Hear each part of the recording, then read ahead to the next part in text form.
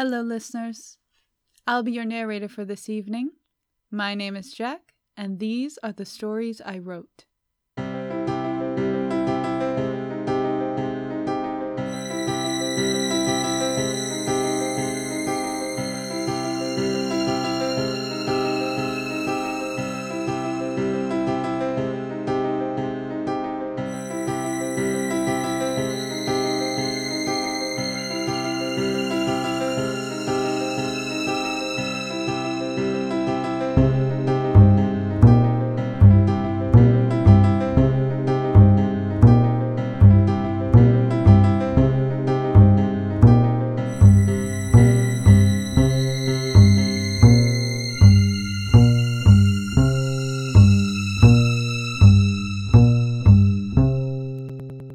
Jocelyn of the Stars.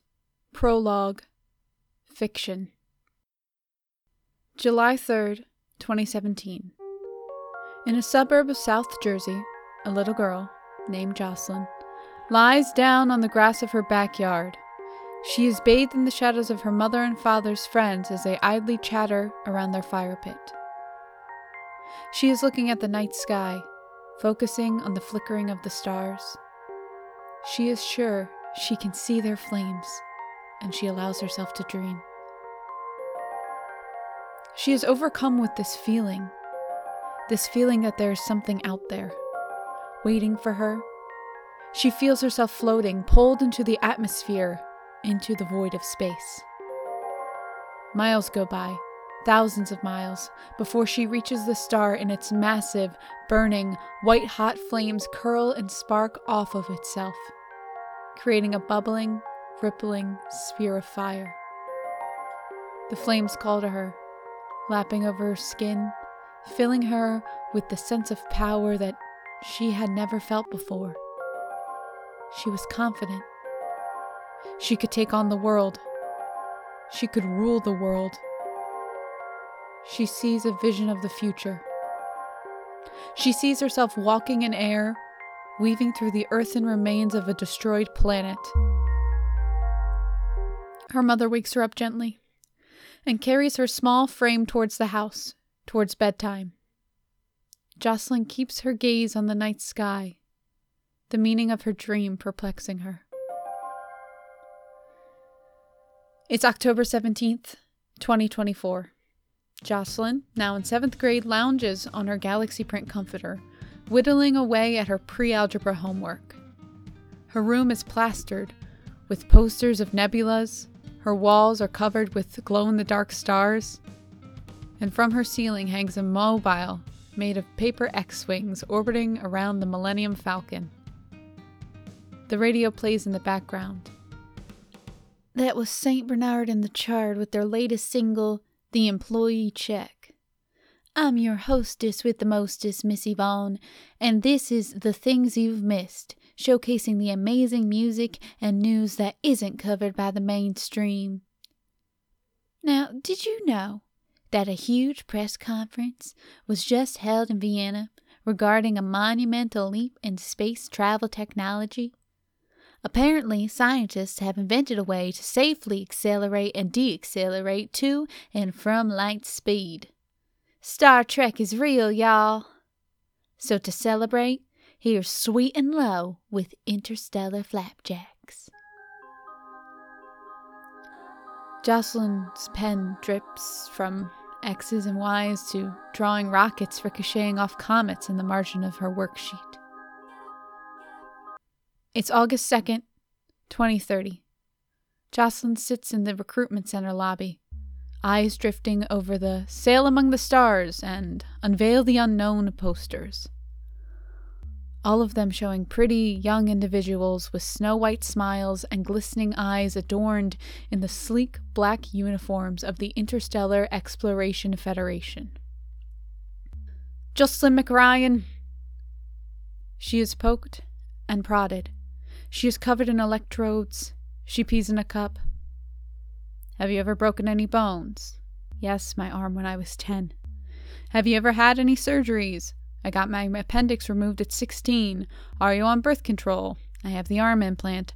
How old are you? 19. the head of the New Jersey State IEF recruitment, dissects a file 2 inches thick. Jocelyn sits as straight as possible in the chair across from her. Hands fold neatly, eyes lingering over the ream of paper that would decide her fate. Now, Miss McRyan, you are aware of the consequences of long-term space travel, right? That you will age slower than your counterparts on other planets? Light years are a measurement of time as much as they are a speed. Yes, ma'am. So you are prepared to come back to the possibility of an Earth very much changed than the Earth you know now? Yes, ma'am. You're prepared for the chance that those you know and love may be dead upon your arrival? Yes, ma'am. Excellent. Please sign and initial where the flag's mark, and you'll start training camp in a month. Spend time with your family while you can. Yes, ma'am.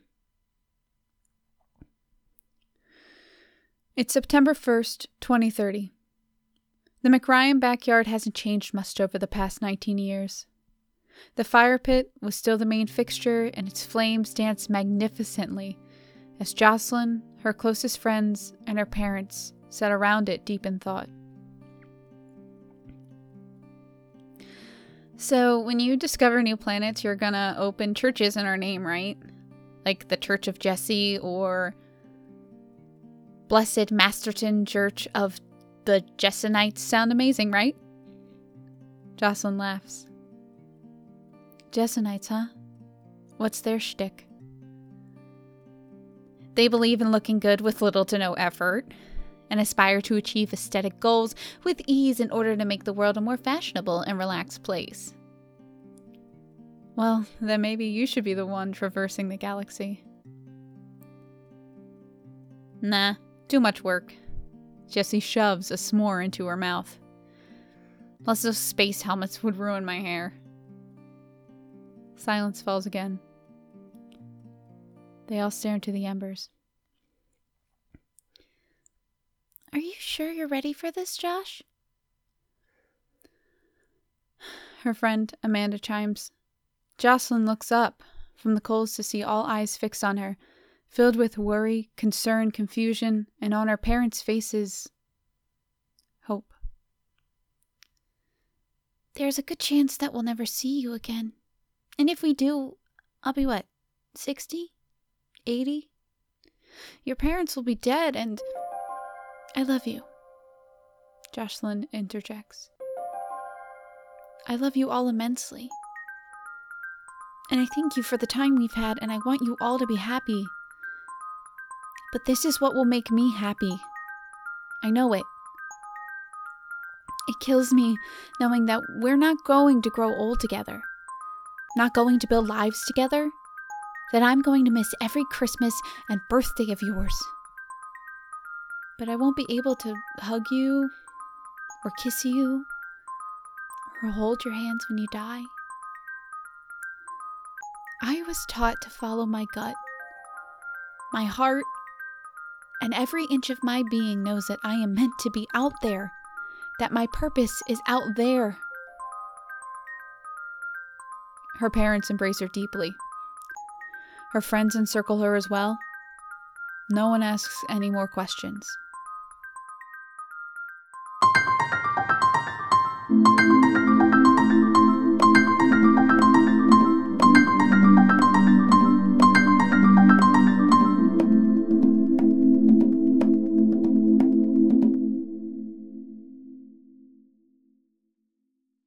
And now, for some inspiration.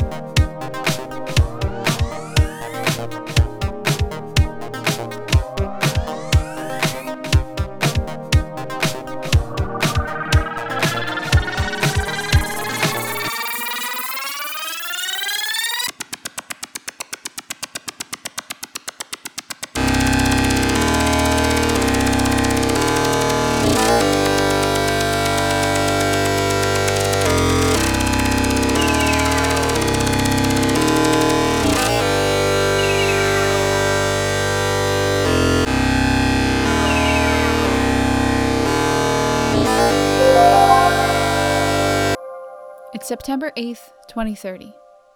Jocelyn aches constantly. Her shoulder blades sear every time she bends over. Her calves feel as though they are peeling off of her bones. She can't even stand up straight in the morning. She's up at 4, running 2 miles in under 13 minutes, 40 cool-down burpees, then breakfast. Next is weight training. They want her to be able to carry 200 pounds of dead weight across 500 feet of obstacles in under 6 minutes by the end of the month. After a light lunch, it's space training time. They practice all the basic zero-G and machine maintenance tests, while also studying alien languages, cultures, and technology from the planets other IEF members have already discovered. They end the day eating alien food. Jocelyn has had food poisoning twice this week, and 5 allergic reactions. It is May 21st, 2031. Jocelyn studies herself in the mirror. Her shoulders look wider in the black suit. The purple embroidered emblem of the IEF rests heavy on her chest. She looks stronger, a truer version of herself. She smiles. Lunch is in 2 hours, and her newly assigned team sits together over lunch, trying to forge some understanding of characters before they become a forced family flying on a tin can for the unforeseeable future.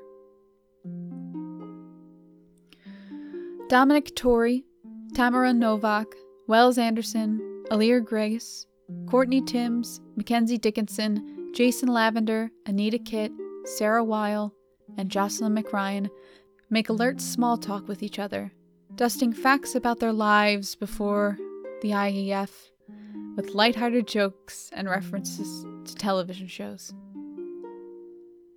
2 hours later, the launch pad roars, shaking the vessel as the countdown plays over the comm system. The crew of the Avalon is strapped in their command center positions. Some of them have faces of stone, sweating in gray, dreading the gut-wrenching feel of the launch. Jocelyn bounces her leg eagerly, her twinkling eyes clearly giving away her excitement. She looks to her left and sees Wells, eyes closed and muttering something under his breath. She laughs and he makes eye contact with her. He looks absolutely panicked. 10, 9, 8, 7, 6, 5, 4, 3, 2, 1. Imagine being in a massive chair explosion, or inside a gravitron that has come off the rails. The Avalon rattles through the Earth's atmosphere, tearing through it at 25,700 miles per hour. It lasts for a few minutes, then suddenly stops, suddenly smooth and surrounded by stars. Timms! Captain Wiles' voice breaks the astonished silence that had settled in the command center. Take over the controls and steer us towards the Omega Quadrant. Everyone else, you are now free to walk about the cabin. Everyone gets up out of their seats and begins to get better acclimated with their new surroundings. But Jocelyn sits in her seat unmoving. Her mouth slightly agape, tears stream down her face, staring out through the glass at the endless swath of stars. The feeling she felt as a child, laying on her back on the lawn of her childhood home, hits her like a ton of bricks once more. And she hears a voice, a whisper, light in sound and urgent in tone, echoing through the universe and resonating through her mind like a struck bell. Find me. It demands. Find me.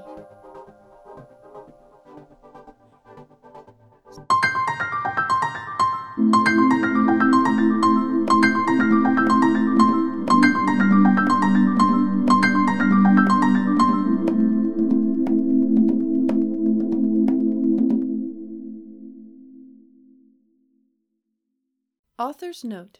Stories I Wrote is an audio archive of the written works of Jack.